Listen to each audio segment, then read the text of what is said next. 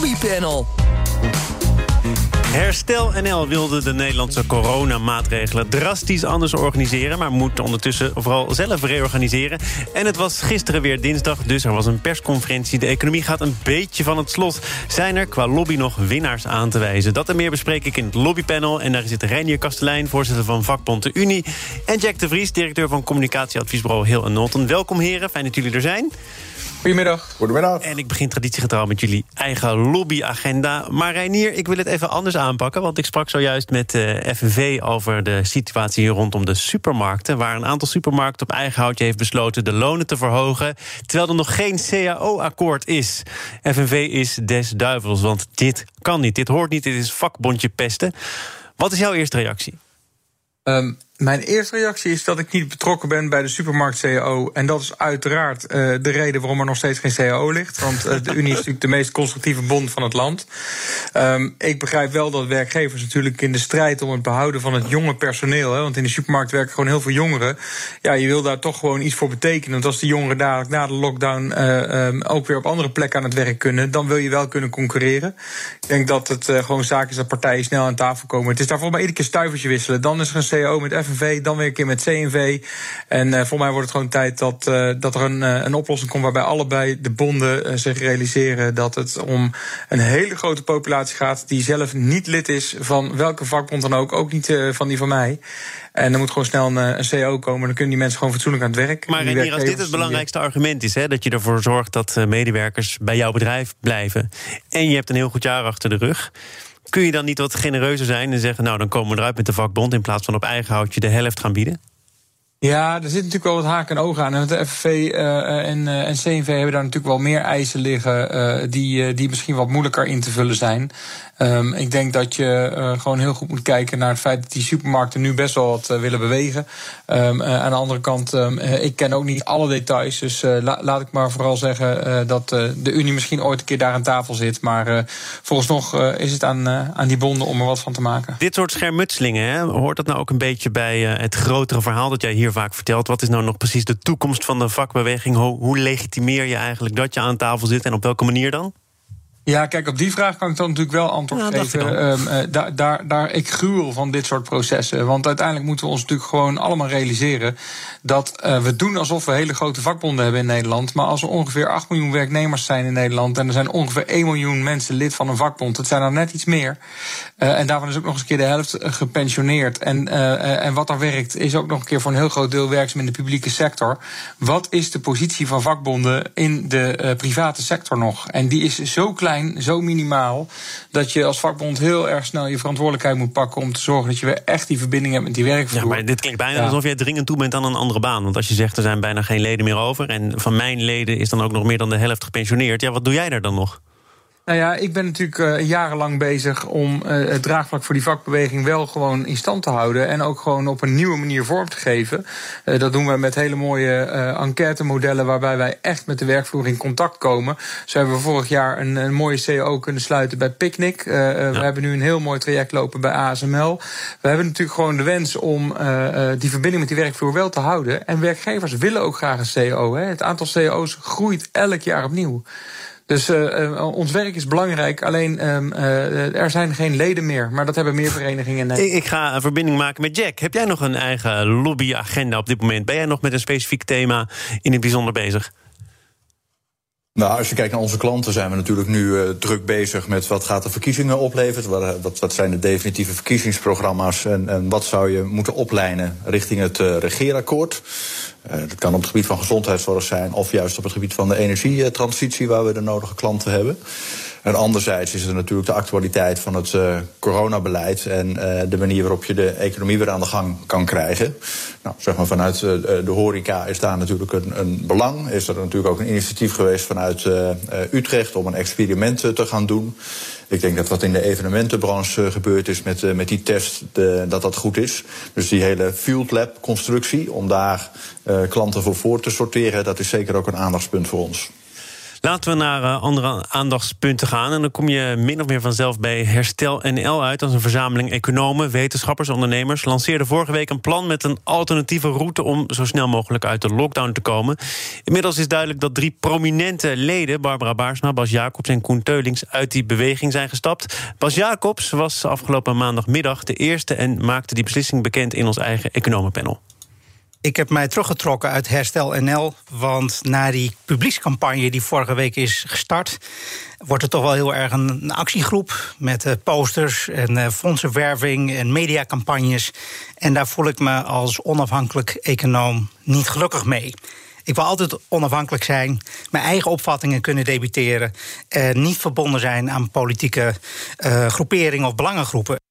Ja, Jack, Bas Jacobs zegt hier eigenlijk, de kant die het opging met Herstel NL, die past mij niet als wetenschapper en dus trek ik mij terug. Denk je dat dat ook geldt voor Koen Teulings en Barbara Baarsma?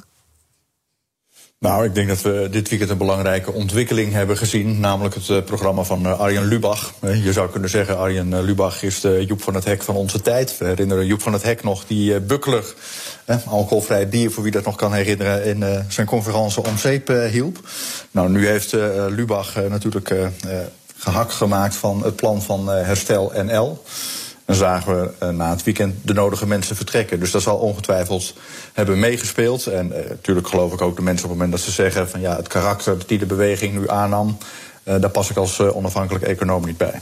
Laten we even kijken naar Arjen Lubach. Nou, kijken, dat is afgelopen zondag geweest. Luister dan naar een kort gedeelte. Kijk, ik wil zo graag dat Herstel NL gelijk heeft. Dat alles gewoon weer open kan. Hè? Scholen, kroegen, kappers, iedereen wil dat. Maar alle bushokjes in Nederland volhangen met valse hoop, dat is gewoon gemeen. Misschien is er wel een betere oplossing dan wat we nu aan het doen zijn, maar dit is hem in elk geval niet. Tot zover de dode mus van de week. Zou het zo simpel zijn? Publieke verontwaardiging, Arjen Lubach die er gehakt van maakt en Reinier, de economen met een goede naam, verlaten het schip? Ja, wat je natuurlijk gewoon ziet is dat het kabinet een jaar geleden begonnen is met een aanpak van een crisis die zijn weerga niet kent. Dus ik snap echt wel dat er de eerste maanden een soort van keuze gemaakt is dat je gewoon besluiten neemt en niet luistert naar tegenkrachten. Maar eigenlijk loopt gewoon elke lobby stuk in Den Haag. En ik denk dat Herstel NL in eerste instantie een heel mooi initiatief is geweest, wat gewoon begonnen is met mooie artikelen te schrijven in het economenblad ESB. En daar zijn gewoon goede alternatieven uitgewerkt, of misschien alternatieven die in ieder geval besproken kunnen worden en dan al pratende beter gemaakt kunnen worden. Dat doen wij in Nederland, polderen. Dus je legt iets op tafel en samen kom je dan tot iets beters. En eigenlijk zie je deze Herstel NL-lobby, die dus via dat ESB begonnen is, uiteindelijk dan groter worden en ontevredener worden, omdat er geen gehoor gevonden wordt in Den Haag. En uiteindelijk ontploft het dan op deze manier. En dan sluit ik ook niet uit dat er dan natuurlijk een aantal prominenten zijn die zeggen, nou, als ik nu nog mijn gezicht kan redden, dan red ik het liever. Maar Herstel NL is niet de enige lobby die uit elkaar klapt. Er zijn er natuurlijk gewoon meer gesneuveld. Nee, we hebben ook nog even met dit panel. We gaan ze echt allemaal één voor één langs, hoor. En hier maak je geen zorgen. Jack, ik wil met jou nog even terug naar wat Robin Fransman, de voorzitter van Herstel NL, heeft laten doorschemeren. Namelijk dat er politieke druk op Herstel NL zou zijn uitgeoefend om de campagne, in ieder geval tijdelijk, in de aanloop naar de verkiezingen, te staken. En hij heeft daar ook het een en ander over gezegd tegen het FD. Ik vroeg wat er zou gebeuren als we de campagne lieten doorgaan. Dan is de kans op grote ongelukken heel groot. Er kunnen allerlei onvoorspelbare dingen gebeuren en er ontstaat een dreigende situatie. Jack, laat je fantasie eens aan het werk gaan. Wat betekent dit nu eigenlijk? Nou ja, hij refereert daarbij dat 2 initiatiefnemers dat tegen hem zouden hebben gezegd. Nou, de suggestie ontstond dat dat Teulings en Baarsma geweest zouden zijn. Nou, die laten gelijkluidend op LinkedIn en in de media nu weten dat er geen sprake is geweest dat zij politieke druk hebben ervaren. Dus dat lijkt daarmee een beetje een broodje aap verhaal. En zo ken ik, politiek Den Haag ook niet. Zoals net aangegeven, er zijn een tal van initiatieven en lobby's. En die worden geenszins onder druk gezet dat je bepaalde dingen niet meer zou mogen zeggen. Nee? We kijken ook naar de hele beweging rond het Red Team. Alleen, er is wel in gang gezet beleid en niet alles wat men wil kan. Kijk je naar de inhoud van het plan van Herstel NL, waarbij de gedachte was om alle kwetsbare, lees 4 miljoen mensen in dit land in een veilige zone te zetten. En men had het dan over vakantieparken en zo. Dat was gewoon niet realistisch. Iets anders, waar natuurlijk wel over gesproken wordt, en waar Hugo de Jonge nu ook wat van gezegd heeft tijdens de persconferentie, is dat je met het combinatie van het vaccineren, maar ook het testen, veel meer mogelijk is. Weet je, ik maak nu ook al bij klanten mee die dan toch een fysieke bijeenkomst willen, dat er gewoon van tevoren wordt getest. Werkgevers die hun werknemers een paar keer in de week testen.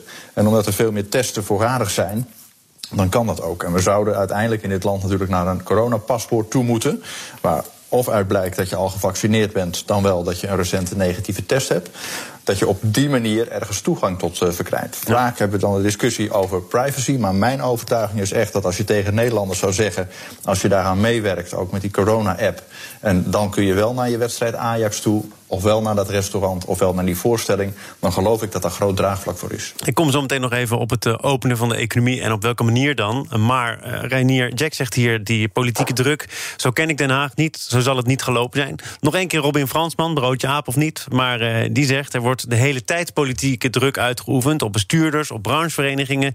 Die worden verteld zich in te houden, anders krijgen ze geen steun. Politieke druk is de modus vivendi geworden van het coronabeleid en daar kunnen heel veel mensen over meepraten. Kun jij er ook over meepraten? Ik ben persoonlijk natuurlijk niet gebeld door het kabinet, maar ik weet van heel nabij dat in ieder geval rondom het click and collect er wel degelijk met brancheorganisaties gebeld is om dit, zodra dit bekend zou zijn, toch te steunen. Ondanks het feit dat achterbannen van die brancheorganisaties dat niet steunen. Dus de voorzitters en besturen van die brancheorganisaties zijn wel degelijk door het kabinet onder druk gezet van je moet dit steunen. Want anders dan komt er helemaal niks. Dat zijn andere vormen van druk. Maar er is natuurlijk gewoon continu contact. En Barbara Baarsma heeft ook nog allerlei politieke lijnen lopen met D66. Ik kan me ook voorstellen dat het D66 misschien niet echt uitkomt als je dan in de weg loopt met ander beleid. Dus natuurlijk vinden er telefoontjes plaats. En of dat dan dreigementen zijn die leiden tot allerlei dreigende situaties. En dat je dan moet denken aan paardenkoppen in je bed. Ik denk dat dat wel meevalt. Maar daar wordt natuurlijk enorme druk uitgeoefend. En het meest tastbare voorbeeld daarvan is natuurlijk Diederik Gommers, die vorig jaar natuurlijk in de val is gelopen om een aantal IC-bedden toe te zeggen. Dus die druk is er, moeten we niet voor weglopen. En dat een paar economen nu weglopen bij Herstel NL, ja, dat heeft te maken met die polarisatie. Omdat je als brancheorganisatie of lobbyorganisatie gewoon nergens voet aan de grond krijgt. Jack, toch nog even naar wat Reinier hier dan opmerkt. Namelijk verenigingen in de detailhandel die dat click en collect moeten verdedigen, terwijl ze weten dat hun leden daar eigenlijk niet mee kunnen leven. Heel erg weinig mee opschieten. Zie je dat ook als een vorm van druk? En is dat dan een vorm die vaak voorkomt? Nou, ik ben het niet eens met de slotzin dat je nergens een voet aan de grond kijkt. Vanuit de evenementenbranche is men bezig geweest, weet ik, om dat experiment te krijgen in Utrecht. Dat is gelukt. Het gezamenlijke initiatief vanuit Utrecht, vanuit de horeca, om in 3 soorten horeca een proef te doen, dat is gelukt. Kijk, het kabinet moet natuurlijk wel allemaal belangen tegen elkaar afwegen. En natuurlijk had ik ook graag gewild, doe de terrassen maar open. Dat is veiliger dan dat iedereen nu bij elkaar gaat hangen. Maar het kabinet heeft nu gezegd van ja, gegeven waar zit het maatschappelijke risico op dit moment, vinden we de middelbare scholen nu het belangrijkste om daar een eerste stap in te zetten. Dus het is natuurlijk ook een onmogelijke opgave voor de overheid, voor de politiek, om iedereen tevreden te stellen. En de oproep van met elkaar maken we meer stappen mogelijk, die is natuurlijk terecht. We hebben het in die zin, kun je alleen naar de politiek kijken, maar hebben we het ook als samenleving zelf in de hand, hoe snel dat gaat met het weer openzetten van de deuren. Zaken doen. Het lobbypanel is aan het woord en daar zit Reinier Kastelein, voorzitter van vakbond de Unie, en Jack de Vries, directeur van communicatieadviesbureau Hill & Knowlton. En die deur die is gisteravond weer een heel klein beetje opengegaan na de persconferentie van demissionair premier Rutte en demissionair minister Hugo de Jonge. Heel spannend allemaal, maar er mag net iets meer. En Reinier, Rutte heeft inderdaad met ons allemaal een afspraak gemaakt, een persoonlijke afspraak. Er mag wel iets meer open, maar dat betekent dan wel dat de regels gerespecteerd moeten worden. Niet door de grote groep, maar eigenlijk door iedereen. Geert Wilders zei meteen, ik heb helemaal geen afspraak met Rutte. Maar is deze manier, het persoonlijk maken, een slimme zet of niet? Nou ja, we zijn op weg naar de verkiezingen. En als je dan natuurlijk een beetje menselijk kunt overkomen en wat verbinding kunt neerleggen, dan doet hij dat handig. Wat ik toch wel knap vind, is dat Rutte continu eigenlijk alle ellende bij Hugo de Jonge op het bordje legt. En dat daarmee het CDA bij wijze van spreken alle ellende kan oplossen. En dat ondertussen de VVD gewoon campagne kan voeren via een persconferentie. Want daar lijkt het inmiddels op. Jack, daar moet iemand ingrijpen als dit echt zo zou zijn. Dat Hugo de Jonge ook in die persconferentie voortdurend het vervelende deel voor zijn rekening moet nemen. En premier Rutte mag zeggen, kijk eens maar wat we allemaal doen om het economisch draaiende te houden. Zie jij die verdeling ook? Nou, gisteren viel mij wel een andere verdeling op. Want Rutte gaf aan wat er wel kon en dus gaf ook aan wat er niet kon. Dus hij was wel de vertegenwoordiger van de teleurstelling voor een groot deel van de samenleving en de economie. Terwijl Hugo de Jonge gisteren nu aangaf dat wel degelijk die combinatie van vaccineren en testen tot nieuwe mogelijkheden moet gaan leiden. En dat men daar ook experimenten in wil gaan doen. Ook ten aanzien van de horeca, evenementen en sportbijeenkomsten. Dus ik zag daar, want daar geloof ik ook echt in, een opening. Dat het nog sneller kan. Na dat coronapaspoort combineer die data. Er zijn ook bedrijven die gezegd hebben van wij zijn geïnteresseerd in die restdata van de GGD. Want de GGD wil weten wie is positief. Maar er komen dus heel veel mensen uit de test die zijn negatief. Ja, en als de GGD het weet, dan kunnen we het uiteindelijk allemaal weten, toch? Ja, en als je die data dus kunt verzamelen en kunt combineren met een ticket dat je het vliegtuig in mag. Kijk, mensen willen weten waar kan ik veilig naartoe. Maar vind je, Jack, deze uitdruk gaat in jouw hoofd heel makkelijk, hè? Je levert wat in, je data, dat regel je via een paspoort en dan mag je meer. Maar daar zitten toch ook allemaal privacy kwesties in, ethische kwesties in. Moet je dat allemaal maar parkeren in ruil voor wat vrijheid? Nou, ik zag een keer op Twitter een mooie vergelijking, wat je allemaal deelt met WhatsApp, als je daar gebruik van maakt. Ten opzichte van de coronamelder die het kabinet heeft gelanceerd. En dan staat het ongeveer een verhouding 1 op 10. Bij WhatsApp deel je echt vele malen meer dan datgene wat de overheid nu van je vraagt ten aanzien van die coronamelder. Maar we zitten in een raar soort situatie dat de overheid niet vertrouwd wordt. En we wel via social media echt onze hele privacy prijsgeven. En op het moment dat we daar niet een stap in maken, want digitaal is er natuurlijk wat er veel meer mogelijk. Kijk naar andere landen. Ja, dan maken we het ook niet mogelijk om die economie eerder open te stellen. En toch vind ik dat over hem blijft, hoor, dat Hugo de Jonge dus gewoon een nare boodschap moet brengen gisteravond. Want die testsamenleving, ja, ik spreek hier en daar af en toe wat vliegend personeel van de KLM. Er zijn mensen bij die doen 6 keer per week een test, omdat ze dan het land weer in mogen. Die mensen liggen 's nachts inmiddels wakker met spontane bloedneuzen, omdat ze gewoon helemaal kapot getest worden.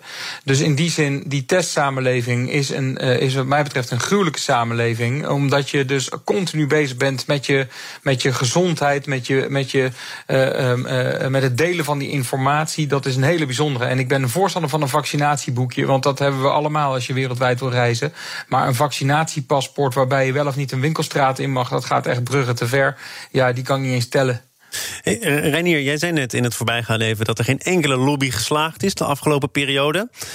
Waarom eigenlijk? Want je ziet nu toch dat er bepaalde delen van de economie iets open gaan. Is dat niet het resultaat van een geslaagde lobby? Ja, iets opengaan is natuurlijk gewoon niks. Er zijn natuurlijk gewoon ondernemers die het gewoon het bloed tegen de plinten op zien klotsen, omdat ze gewoon de omzet niet kunnen maken. En het bijzondere is dat in een persconferentie in augustus vorig jaar het kabinet opriep om feestjes thuis niet te geven, maar die in de horeca te doen, omdat het daar veilig is. En inmiddels is de horeca gewoon al maanden gesloten. En zoeken we elkaar nu met deze mooie lentedagen gewoon allemaal alsnog thuis op of in de tuin. Jij of toch niet, of wel? Jij ook? Kom je uit de kast hier op de radio? Doe jij dat gewoon? Ik hou me heel braaf aan de regels. Ik begin bijna mijn schoonmoeder te missen. Dus weet je, ik zie geen hond. Maar wat het ingewikkeld is gewoon, dat als je die lobby's gewoon ziet, er mislukt zo ontzettend veel. Dat maakt ook dat bijvoorbeeld nu zo'n Horeca Nederland naar de rechter gaat. Dat is niet alleen maar omdat die vereniging het niet eens is, maar intern zijn ze ook allemaal verdeeld. Je ziet vanochtend ook weer het nieuws dat de hotelhoreca op Schiermonnikoog op 16 maart gewoon open gaat. gaat. Dat staat dan weer los van die rechtszaak. Daarin trekken individuele leden van die vereniging dus ook gewoon weer hun eigen plan. In retail zie je hetzelfde. Daar zijn Blokker en Action samen gaan optrekken als grootwinkelbedrijf. En in retail kan dan het kleinwinkelbedrijf weer verdedigen. En dan gisteren 2 mensen in een slot van 10 minuten toelaten in een winkel. 2 mensen per verdieping. Ja, je zal maar een bijenkorf runnen. Ik bedoel, dat slaat natuurlijk helemaal nergens op. Jack, ben jij net zo kritisch op alle lobby-inspanningen en wat dat dan voor resultaat heeft opgeleverd? Nou, nee, want ik heb wel degelijk her en der ook resultaten kunnen bereiken. Maar kijk, ik hoor Reinier zeggen van er is veel meer mogelijk. Maar dan moeten we wel duidelijk maken wat dan meer mogelijk is. Kijk je naar Koninklijke Horeca Nederland, dan geeft hij ook terecht aan, er zijn intern tegenstrijdige belangen. Want ik geloof dat in restaurants kun je veilig dingen regelen. Terrassen is nu veiliger, denk ik, dan iedereen die maar hutje-mutje op een plein bij elkaar hangt, omdat je wel overal aan de deur iets kan afhalen. Maar dat zit dan weer gevangen in het tegengestelde belang met de volledig natte horeca, de kroegen en de bars, waardoor de restaurants misschien niet de ruimte krijgen die ze krijgen. Dus je zult veel meer moeten specificeren en opknippen in wat kan, in plaats van het grote collectief. En dat zie je dan ook wel bij bedrijven die zeggen van ja, via die brancheorganisatie gaat het niet werken. Kun je een specifieke belang gaan bepleiten in Den Haag. Ja, en dat is dan weer lastig voor het kabinet. Want te veel gespecificeerd beleid, hoe makkelijk is dat uit te leggen? Terwijl dat denk ik wel een van de dingen is die je zult moeten doen, bijvoorbeeld in de horeca. Ja, de rechtszaak die Koninklijke Horeca begint gaat over een paar dingen, namelijk over uitbreiding van de steun, over zo snel mogelijk open en onder welke voorwaarden dan, maar ook om het openbaar maken van documenten en beleidsadviezen die nu de basis zijn van het coronabeleid. Reinier, denk jij dat het haalbaar is, dat die zaak te winnen is met dit verzoek? Maak nu duidelijk waarom bepaalde beslissingen uitvallen zoals ze uitvallen. Nou, kijk, ik begrijp de behoefte aan die informatie wel. Ik begrijp dat wel. Of die zaak te winnen is, ik denk dat het, als je hem echt helemaal tot in die juridische haarkloverij wil uitspelen, dat je jaren bezig bent. En dan hebben we met een beetje pech de volgende pandemie al te pakken voordat we hier de oplossing voor hebben. Dus ik denk dat het met name eigenlijk aangeeft dat er een totaal onbegrip is bij die branchevereniging om ook maar iets van chocola van dat beleid te maken en dat te kunnen uitleggen aan die achterban. En dat legt Jack natuurlijk net ook goed uit met die verschillende belangen die er zijn. Dan kun je maar beter als branchevereniging transparant van het kabinet horen wat de afwegingen geweest zijn. Dan kun je het ook uitleggen. Of niet uitleggen, maar gewoon zeggen dat het zo is. Maar via die rechtszaak, ik heb er een hard hoofd in dat daar informatie boven tafel komt op korte termijn die ook bijdraagt aan een oplossing. Eerder deze maand was het nog een idee om niet te kijken welke sectoren er dan deels open kunnen gaan en welke sectoren nog even moeten wachten, maar zorgen dat iedere sector een klein beetje kan profiteren van het feit dat er misschien iets meer mag. Ik sprak gisteren met de bestuurder van Ambos, dat is de branchevereniging van de schoonheidsspecialisten, en die verkeerde toen nog in de veronderstelling dat kappers wel open mochten en zij niet. En ze zei dat is een klap in het gezicht. Waarom de kappers wel en wij niet, terwijl wij hetzelfde protocol kunnen hanteren, onze klanten beter kennen. Jack, wat is er gebeurd met dat idee dat eigenlijk iedereen een klein beetje open zou moeten kunnen? Nou, als je het hebt over dit specifieke voorbeeld, dan is gisteren gesproken over de precies, dus daarom geef ik ook aan, dat bleek achteraf een anders gelopen race te zijn, namelijk dat zij wel open mochten. Maar je ziet nu wel dat er nog steeds een verdeling is tussen mensen, dus sectoren die wel iets meer mogen en sectoren die nog even helemaal niks mogen. Terwijl ik geloof dat Klaas Dijkhoff degene was die dat zei.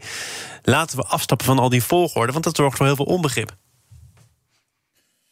Ja, en toch moet je keuzes maken. Weet je, in die zin moet je toch varen op de wetenschappers en het OMT, die in hun modellen, zoals Coutinho ook uitlegde van de week, analyses moeten maken van, afgezet tegen de cijfers en de ontwikkeling van het virus, van wat is mogelijk. En vervolgens is de politieke keus om daarbinnen te kijken van waar is nu maatschappelijk het meest behoefte aan. Nou, dat onderwijs en jongeren ook in het belang van sport op nummer 1 stond, gegeven de sociale risico's die zij nu lopen. Dat vind ik politiek zeer te verdedigen. En ten aanzien van het totaal van de samenleving heeft men dus gezegd, oké, we doen het bij de winkels iets ruimer en bij de contactberoepen. Ja, en dan in die optelsom dus niet nog een extra stap ten aanzien van de horeca. Ja, Daar zou je een peiling over moeten houden in dit land. Wie is er blijer dat hij naar de kapper kan, of had dat liever nog achterwege gelaten, zodat hij wel weer naar het terras kan? Dat blijft altijd natuurlijk een politieke keuze. Maar wel gebaseerd op natuurlijk het advies van het OMT... van welke optelsom van maatregelen vinden we nu nog aanvaardbaar. De cijfers gaan natuurlijk nog steeds niet voldoende omlaag, hoezeer we dat ook zouden willen. Mijn cijfers, althans de klok gaat hier diep in het rood... en dat kan niet de bedoeling zijn, zelfs niet van een lobbypanel. Dank voor jullie bijdrage. Reinier Kastelein, voorzitter van vakbond de Unie... en Jack de Vries, directeur van communicatieadviesbureau Hill & Knowlton. Ik spreek zo meteen over politieke keuzes gesproken met Tom van der Lee... kandidaat-Kamerlid en nu ook al zittend Kamerlid voor GroenLinks.